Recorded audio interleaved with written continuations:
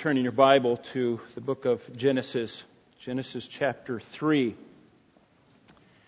It's our privilege to move through this book, and it's a joy to just see the origin of everything, to see the origin of where we have come from and God's work and God's plan being acted out. And it's a joy to be able to study these things out.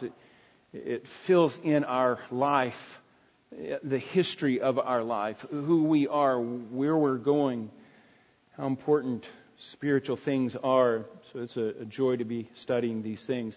I want to begin to look at two different sections here in Genesis chapter 3, beginning in verse 14. Read a couple verses there. The Lord God said to the serpent, "Because you have done this, cursed are you more than all cattle, and more than every beast of the field. On your belly you shall go, and dust you shall eat all the days of your life. And I have put enmity between you and the woman, and between your seed and her seed. And he shall bruise you on the head, and you shall bruise him on the heel. And to the woman he said, I will greatly multiply your pain in childbirth. In pain you will bear forth children. Your desire will be for your husband, and he will rule over you." And if you skip down to verse 20, it says, "Now the man called his wife's name Eve, because she was the mother of all the living." Let's go to the Lord in prayer. Father, what a joy it is to be together on this Mother's Day, just to be able to honor our mothers. What a glorious thing that you have wrought to produce a godly woman that can give life and produce life. What a joy that is. And Lord, as we celebrate today, may we do so with fullness. May we do so with accuracy, being fully informed by your word of what we are doing. We pray these things in Jesus' name. Amen. Well, we are celebrating Mother's Day, and it is a good thing to celebrate. So I looked up some statistics about Mother's Day so that we can, just so you can be aware, it is the second highest giving holiday in the United States of all the other holidays. And that first one would be Christmas, right? So we give gifts on Mother's Day. That's just what we do. In fact, it says 96% of Americans are going to participate in Mother's Day in some way or the other. 96%. That's pretty high. But I'm thinking about the other 4%. Do they not have mothers, or what is the deal? Americans are going to spend, now be ready, Americans are going to spend $23 billion on Mother's Day. That's amazing to me. Amazing. It's an industry. The average gift is going to be $180. Now, I can just tell you, some people are going to be shortchanged in my house. Jewelry is the number one gift. $4.6 billion on jewelry. 36% of Americans are going to do that. $4.4 billion are going to be spent on dinner today. Okay? So wives, be ready for that. Mothers. There's going to be other gifts. There's cards and flowers, and like I said, somebody's going to be shortchanged. But that's the way it is. This is the peak day for calling, right? The long distance, there's more long distance calls than any other day of the year. And what is the motivation for these calls? Mostly are motivated, they say, out of guilt. Because they haven't talked to mom the whole year, but they'll call mom once a year. And so they're motivated out of guilt. Sometimes out of manipulation, wanting things out of mom, something like that. Some may be genuinely loving their mothers. We hope that that's what it is. Genuinely loving and honoring their mothers on this day. It's a good thing to celebrate Mother's Day. It's a biblical thing, I think, to celebrate Mother's Day. We'll see. I think Adam was doing that. It's a good thing to celebrate, but I think it's better for us as Christians to celebrate motherhood. It's one thing to celebrate a mother, a person, but it's another thing to celebrate motherhood. Something that God has instituted. He invented motherhood. And so we're really celebrating that today, I think. Now, let me say this too, that the attacks that we see on genders, attacking genders, sexuality today is, I believe, really a direct attack on God Himself. And I think we'll see that today. It's a direct attack on God Himself and His created order. And I want us to see that I want us to define a little bit and have a clearer understanding of what motherhood is as we leave today. So I want to kind of define motherhood from a biblical perspective. Now, this is kind of tricky. We do have to use biblical terminology here. We have to do so in a day, though, that can't seem to define what a woman is. So we are trying to define motherhood. But we have to use biblical terminology because this is our source, folks. This word is our source. Not popular opinion, but Scripture. And so we have to look intentionally, deliberately into God's Word, into Scripture, and let it influence us as opposed to the world's influencing. And the world defining our terms for us, the world setting our agenda for us, and framing up our argument for us. We cannot do that.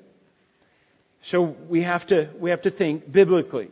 And the first thing that we see in Scripture is that God made them male and female, right? That's where you have to start. He made them male and female. Two genders. And they're different. They're different. They can do the same thing, many of the same things, but they just do it differently. They can sing, but one's going to have a higher voice, one's going to have a deeper voice. They can do a lot of the same things, but just differently. The thing is, they're different in many ways, and they're different with a purpose. God made them male and female. He made them distinctly different, so that you could tell a female or a male from far away or even up close. You can tell. Generally, you can tell. Different by design. The bone structure. They dig up these bones in the Middle East and Egypt, and it's amazing to me. And they can know the gender of that bone, where that bone came from. And again, it's just God made them different capacity. Different biologically, chemical makeup, different reactions of chemicals that are going on inside, different psychologically, mentally, thinking different skills, abilities, different desires, different strengths and weaknesses. Now, it can be hard to define because many the same things can be done, but it's just different. They share the world, but it's same world, but it's just a little bit different. One thing that we see in Scripture that's not different is in Christ there is no male or female. They're not different in Christ. So spiritually, they're the same. There's no distinction there. There's no difference. But we do see in Scripture that they have different roles and different responsibilities. We see that in Scripture as well. They're different by design. They have a different reason for purpose for life. And their gender, now you need to understand here, their gender then matches, from God's perspective, it matches their roles and responsibility. Now we live in a day that wants to disconnect that, but God says, no, those two things need to come together. Gender roles and responsibilities need to come together. Gender and roles and responsibilities come together. Come together. Now, to fail to see that, to fail to understand that, is to choose to be blind. It's choose to be blinded by Satan. And essentially rebelling against God's design. And that's what I think we see today. They hate God. They're shaking their fist at God. They do not like God's design for our sexuality. And they're fighting against God in this. But God has designed them to be different so that they can be mutually dependent. So that there's a compatibility there. So that They're distinct. And so that they can be mutually dependent. God said, it is not good that man should be alone. I will make a helper suitable for him. That helper is going to be female, compatible with him. And men, we are to live, we see in the New Testament, we see that Peter, I think it said, we are to live with our wives in an understanding way. So we are to consider her perspective on life. We have to understand things from her vantage point. And we need to see that. And that vantage point needs to be seen in every area of life. In church life, in family life, even in business. Men, you want to get your wife's opinion on things. Government even. We have to see that female perspective. So I think there's some balancing that can be done in society. But we have to acknowledge, we need to know that God made us different. So that she can be a help to her husband. Distinct. Different. Now, let's then try to define just a little bit. What is a woman? I know it's a little sketchy. Why would I even have to do this? It seems a little ridiculous, but we live in a day that you could stand before Congress and say, well, I don't know what a woman is. I'm not a biologist, so I don't know. But yet a kindergarten student using a triangle can draw a woman, right? For some of you don't get that. The triangle is just her dress. And they know the difference. A kindergarten student knows the difference. I mean, they see that. You don't have to be a veterinarian in order to recognize a dog, right?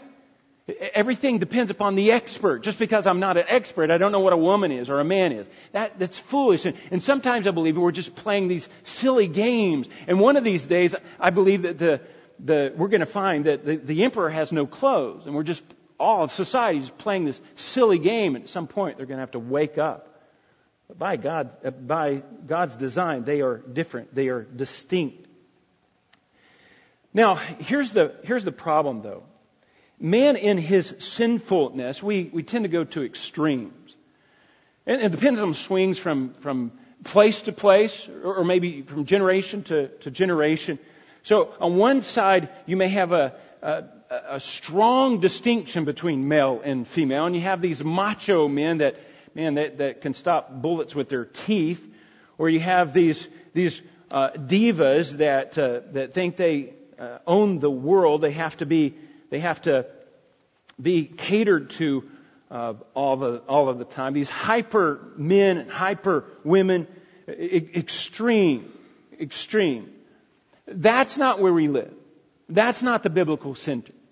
So the pendulum sometimes swings on the other side, and I believe that's kind of where it is today. Very little distinction. There's really no. There's kind of a blending, in fact, of the male, female.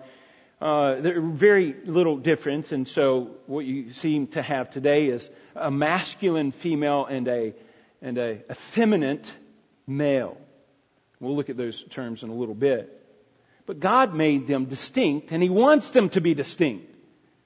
He made them male and female, and those genders tie into their roles and responsibilities that they play out in real life. And we are male and female down to the very cells of our bodies. And that's seen. Now, my concern is that, now, by the way, you can look at, you can call up Alexa. She knows everything, right? So you can call up Alexa and say, okay, Alexa, what is a female?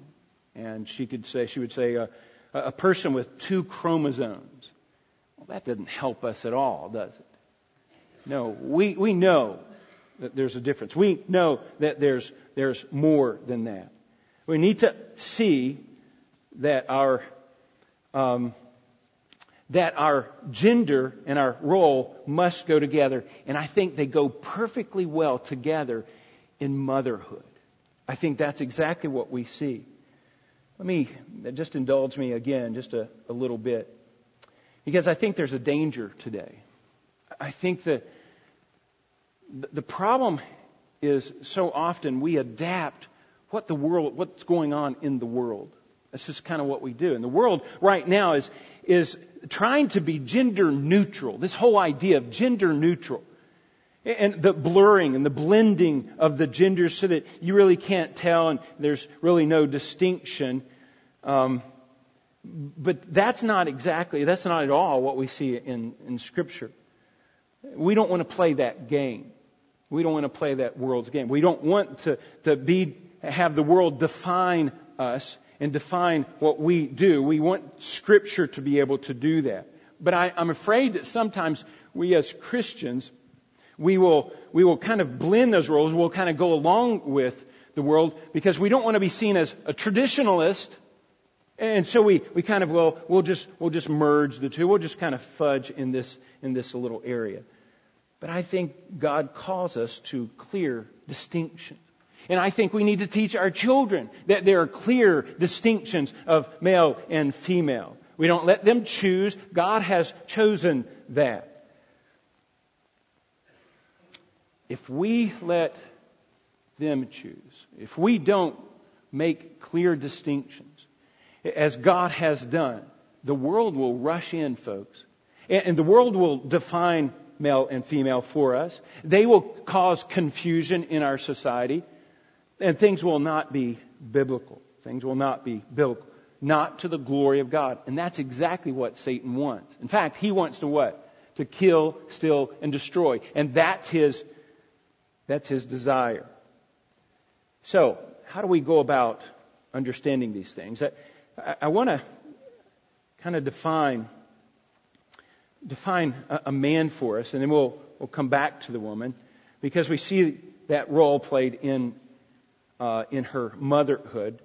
But 1 Corinthians chapter 1, chapter 16 and verse 13, there's one verse that I want to point out to you. 1 Corinthians chapter 16 and verse 13, Paul says this: "Be on the alert, stand firm in the faith, act like men, be strong." Okay, now he's talking to all believers. All believers are to be strong, to stand firm, to have conviction, to have the fortitude, to have determination. Both genders are to have that. But to illustrate that, he pulls from an illustration from the man's strength. Be as strong as a man in your spiritual life. Strong in conviction. Strong in determination that Satan is not going to blow us off target. That we're going to stand in the truth. And so Paul defines these things using the image of a strong man. So we can understand then, using a biblical understanding here, we can define manhood, at least something that is strong. Strong. Let me take you to the other extreme in 1 Corinthians chapter 6 and verse 9. You have a different scenario. Paul's giving a list here of ungodly traits. And here's what he says, 1 Corinthians chapter 6 and verse 9. "Or do you not know that the unrighteous will not inherit the kingdom of God?" So these are unrighteous. They're not going to inherit the kingdom of God. And here's a list of them. "Do not be deceived, neither fornicators, nor idolaters," worshiping idols, "adulterers," those who are living together before marriage, "effeminate," now there's our word, "nor homosexuals." Now, there's two words at the end. Now, the ESV, I believe, they just kind of merge those into one word. That's why I like this translation a little bit better, because there's actually there two Greek words. And this word is effeminate. That's the best translation. And it means soft. It means soft, but soft by perversion. Men who are soft pervert intentionally, by definition. Effeminate.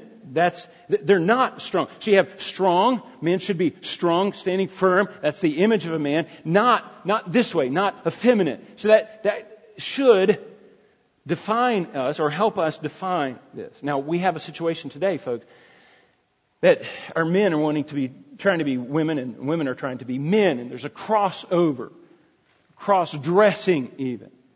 It's forbidden in the Old Testament. We see in Genesis chapter 6, we saw that there's a perversion there even when the angels are trying to cross over into flesh, or when men with men, women with women, there's a perversion there, a perversion of the flesh, and that's the tipping point. That's what Christ says. I give them over to degrading passions. It's the tipping point for God, I believe.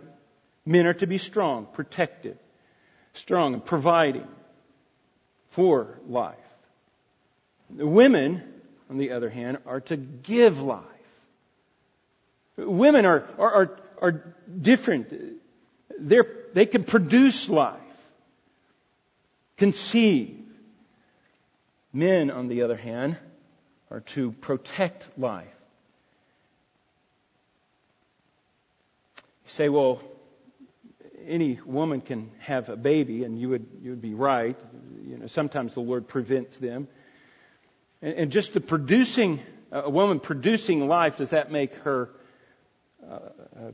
buying into motherhood? And I would say no. I think there's more to it than that, and I think we need to do this because I think there's a skewing of motherhood today, and it's being redefined for us by these sitcoms. This idea sometimes there's a couple of, you have this authoritarian mother who is just kind of distant. They just give instructions to their children, just kind of raw, kind of base, no grace there. And they just let their children go their own way as soon as possible. But then you have the other woman who has no authority. More of their friends more of their child's just best friend. Every once in a while, maybe give advice, that kind of thing. But motherhood is a high calling of the Lord. Motherhood is a high calling of the Lord. A mother is one that embodies godly truth, living it out on a daily basis, and that's going to impact the world. Okay, now let's come back to that definition in a little bit. How do we define motherhood? I just want to define motherhood for us. Genesis chapter 3. So go back to Genesis. Genesis chapter 3. I think this is what we see Adam doing in verse 20.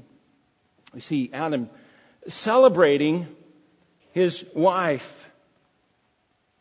Not only Eve, I think, but also motherhood. In verse 20 it says this: Now the man called his wife's name Eve. And the word Eve there means life, living. Now what Adam is doing here, and it's just a beautiful picture, he didn't name her Eve because she has a bubbly personality, didn't name her life just because, or living because she's exuberant. No, he's trying to erase the stigma there. That could be there. She was the one that brought sin into the world. She was deceived by Satan, and she brought sin into the world, and it turned the world into a harsh place. And everybody could point to Eve and say, oh, it's because of her. And Adam turns it around, and he says, no, she's going to be Eve, living. In fact, the mother of all living here. And this is a ray of hope for them. It's a ray of hope. Because God said, in the day that you eat from it, you shall surely die. But they didn't die. And so now they can procreate. Now there's hope there. Now, only a woman can do that. And this is the epitome of the woman. It's tied to what she does. Tied to her gender. Only a woman can do this. There's men today, believe it or not, that claim to be able to give birth. And just mind-blowing. And what you read the article a little further and you find that this woman who crossed over to be a man and now she's giving birth. And this, again, mind-blowing.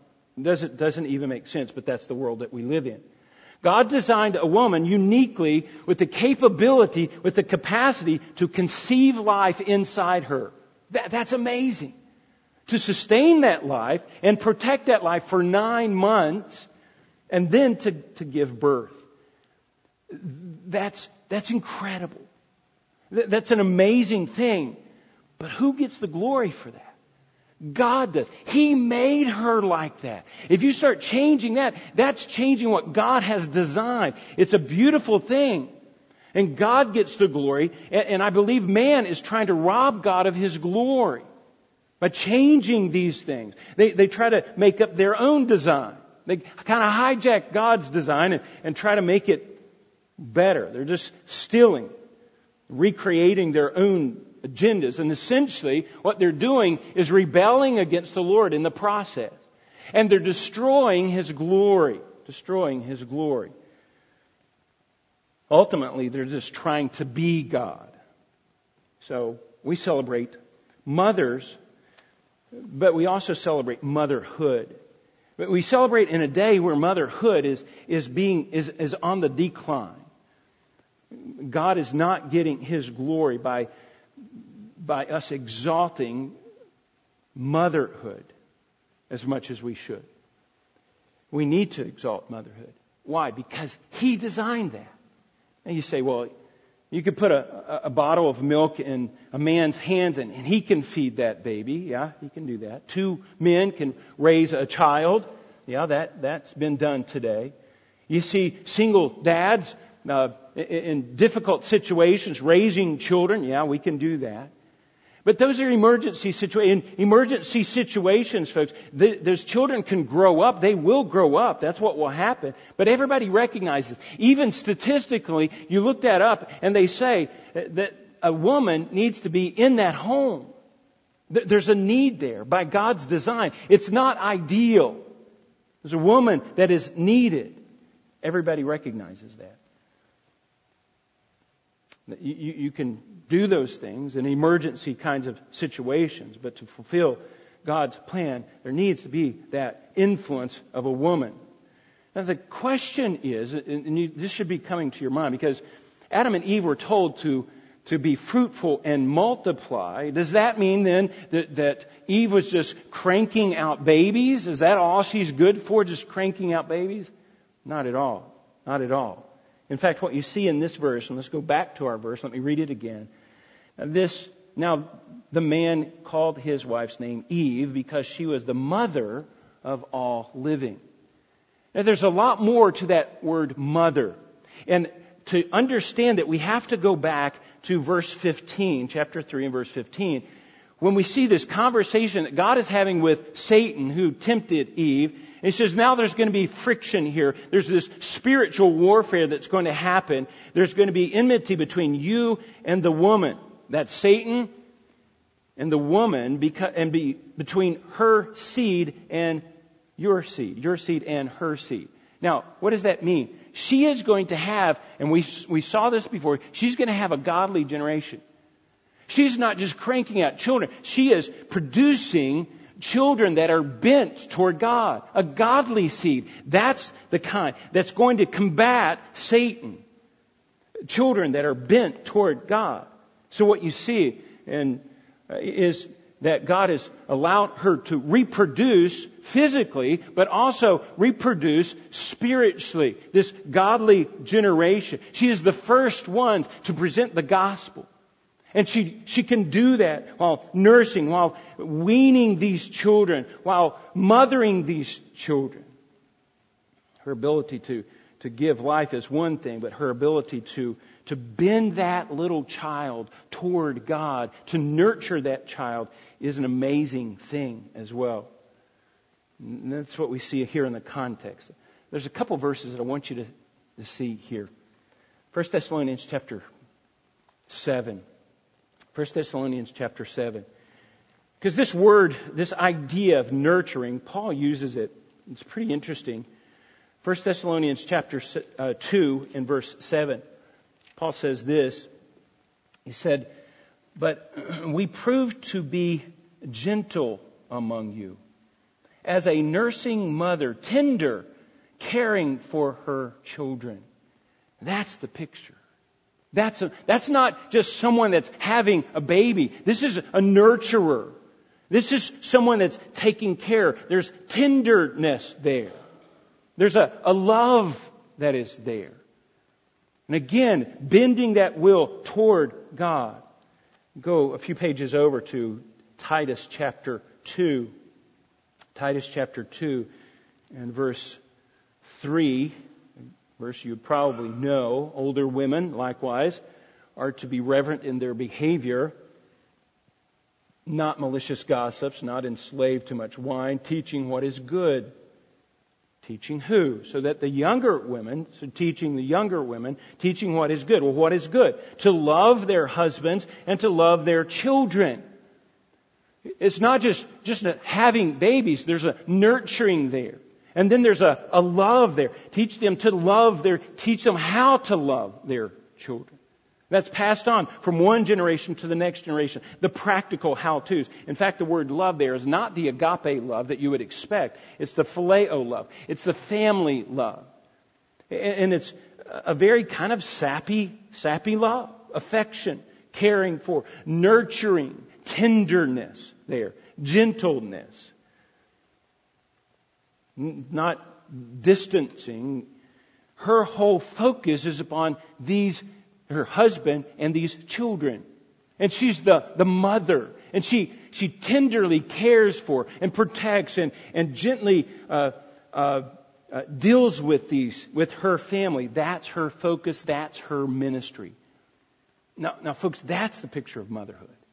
That's a picture of motherhood. And if we don't get that, we're going to adopt the world's image, the world's idea of motherhood. And it's not a good picture. In fact, the way we looked at, again, Genesis chapter 6, we saw man in his sinfulness, left in his sinfulness, is going to drift toward corruption, going to drift toward violence. And that's exactly what you see today. Violence. But you know what? Paul, 2,000 years ago, can write about a nurturing mother and give us a picture of that, and we understand what he's saying today, 2,000 years later. Why? Because that image sticks in our mind. Because we know that image. We understand that.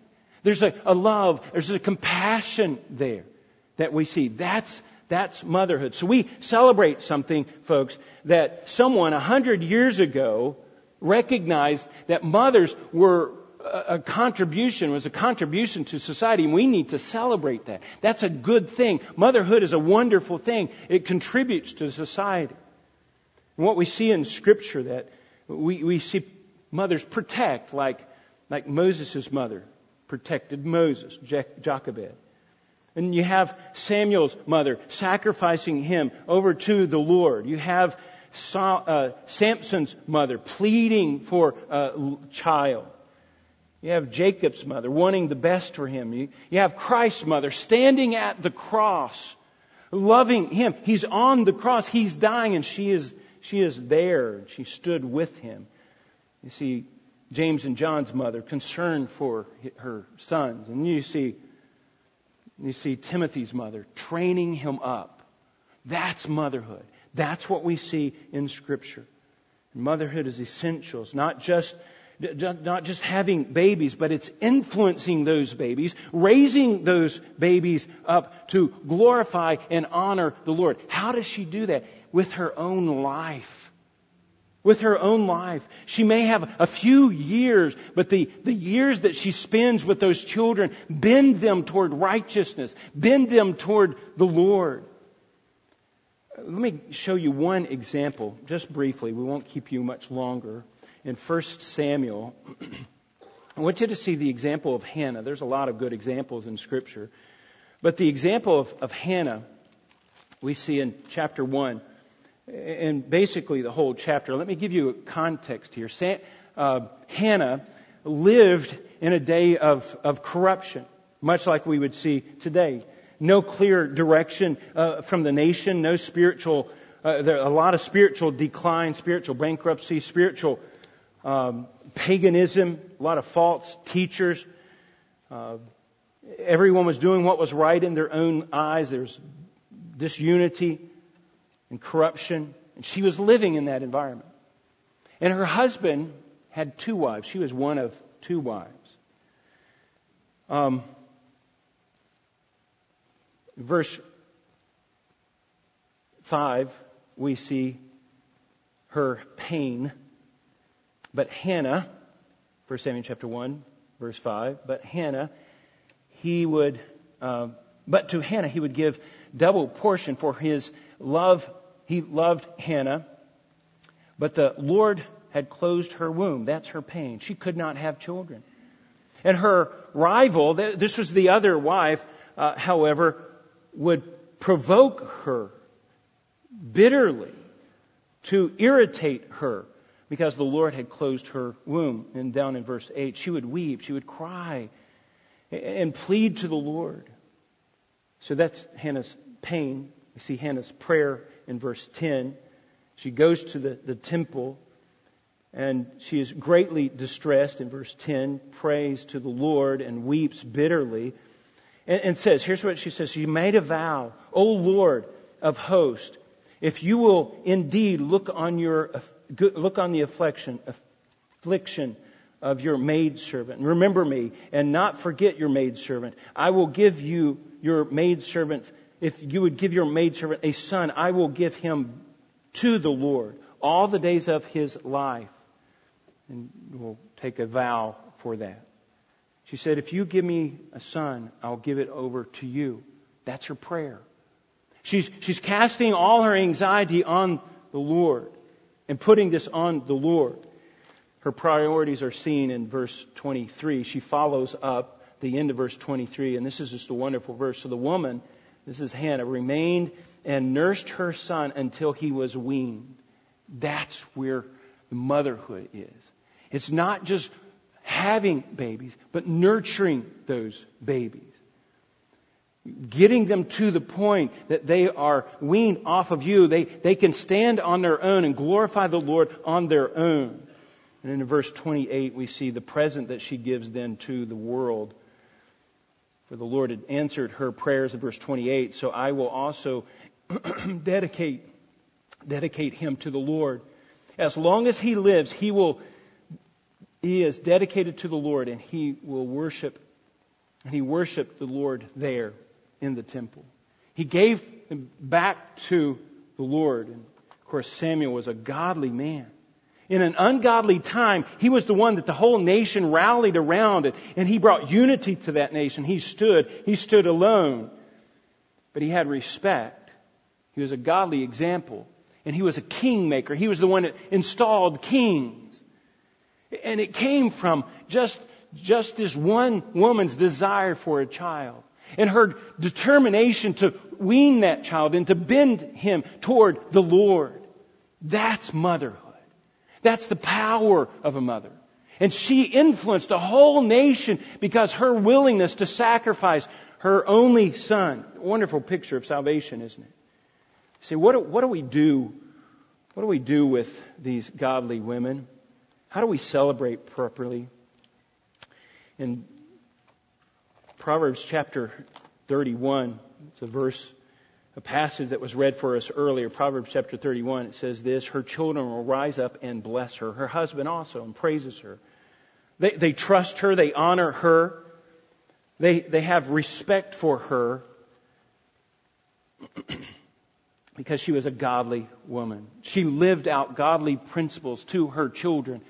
And they become godly. They see the same principles that she does. And they say, yes, she was the epitome of motherhood, of what it meant to be a mother. Now today, folks, I believe we have a women's agenda, a women's movement that are pushing us. And we see it, this downgrade of motherhood. Motherhood's being pushed off. Today it's 27 is the first, they have their first child at 27. It's the longest time, I think, in history maybe. Birthing off till they have a career first.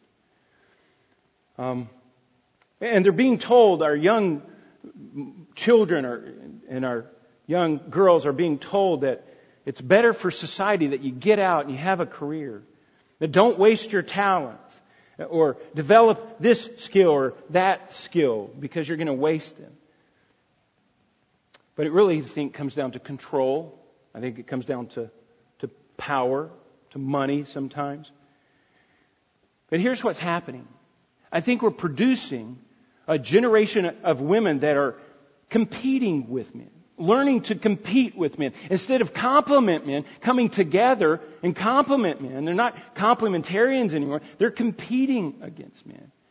And folks, that's going to destroy marriages. It's going to destroy the family. You see, not every woman is designed to have children. Yeah, the Lord showed that with Hannah. There's certain jobs that women can do even better than men. They're certainly gifted. Yes, they can do that.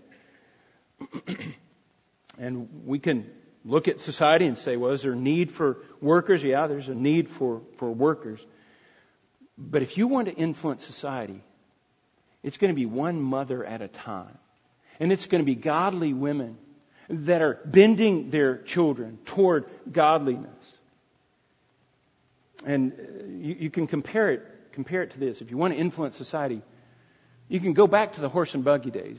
And you could try one woman at a time to make her impact in society.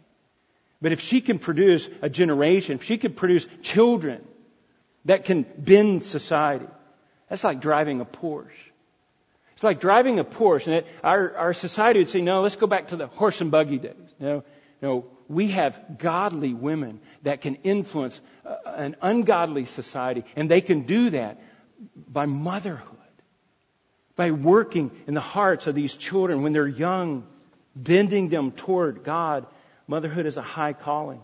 A mother is embodied with godly traits, godly truths from the Word of God. And they can live out that godly life on a daily basis in front of these children. Calvin, I'll close with this. Calvin, he understood this. He understood the power of women. And in his day, in France, there's a lot of women being persecuted and being put to death. There's a persecution there in France. And he was writing, actually, to try to curb this. But he's talking about these godly women who embodied truth. And they were living it out on a daily basis. And he said they were more impactful than the modern sermons of that day. Their lives and their godly children were springing up, and they were being killed really by the thousands. And he says this. He says, how many thousands of women have there been who have not spared, or who have spared neither blood nor their lives to maintain the name of Christ and to exalt His reign? That was these godly women. And they were standing. They were standing strong. And they had an influence. He goes on to explain how important their influence was, even more than the most powerful sermon today. So we could celebrate mother. We could celebrate your mother, and that's a good thing. But when we celebrate motherhood, we're celebrating something that God did. And God gets the glory for that. God can work in a heart and change that person from the inside and make them godly, produce godliness inside so that they become a godly mother and work with their children and produce a whole godly generation. That's the power of motherhood. And that's what we celebrate. That's what we see in Scripture. And that's what we strive for. And men, many of our women are godly examples of this very thing. And they need to be exalted. They need to be honored. And it's a wonderful thing to do so. Let's go to the Lord in prayer. Father, I thank you. I thank you for the godly women among us. For your gospel, transform our life. Father, if there's anyone here that doesn't understand this, doesn't understand the transforming power of the gospel of Jesus Christ, who God has worked, you have worked in their life through faith in Jesus Christ, turning from their sinfulness and turning to Christ, being in Christ and having their life changed. I pray that you would work in their life. May they put their faith and trust in you. And Lord, thank you so much for the godly women among us, the godly examples that we have. I thank you for my godly mother. Lord, what a joy it was to have a godly mother. May we never take motherhood for granted. We pray these things in Jesus' name. Amen.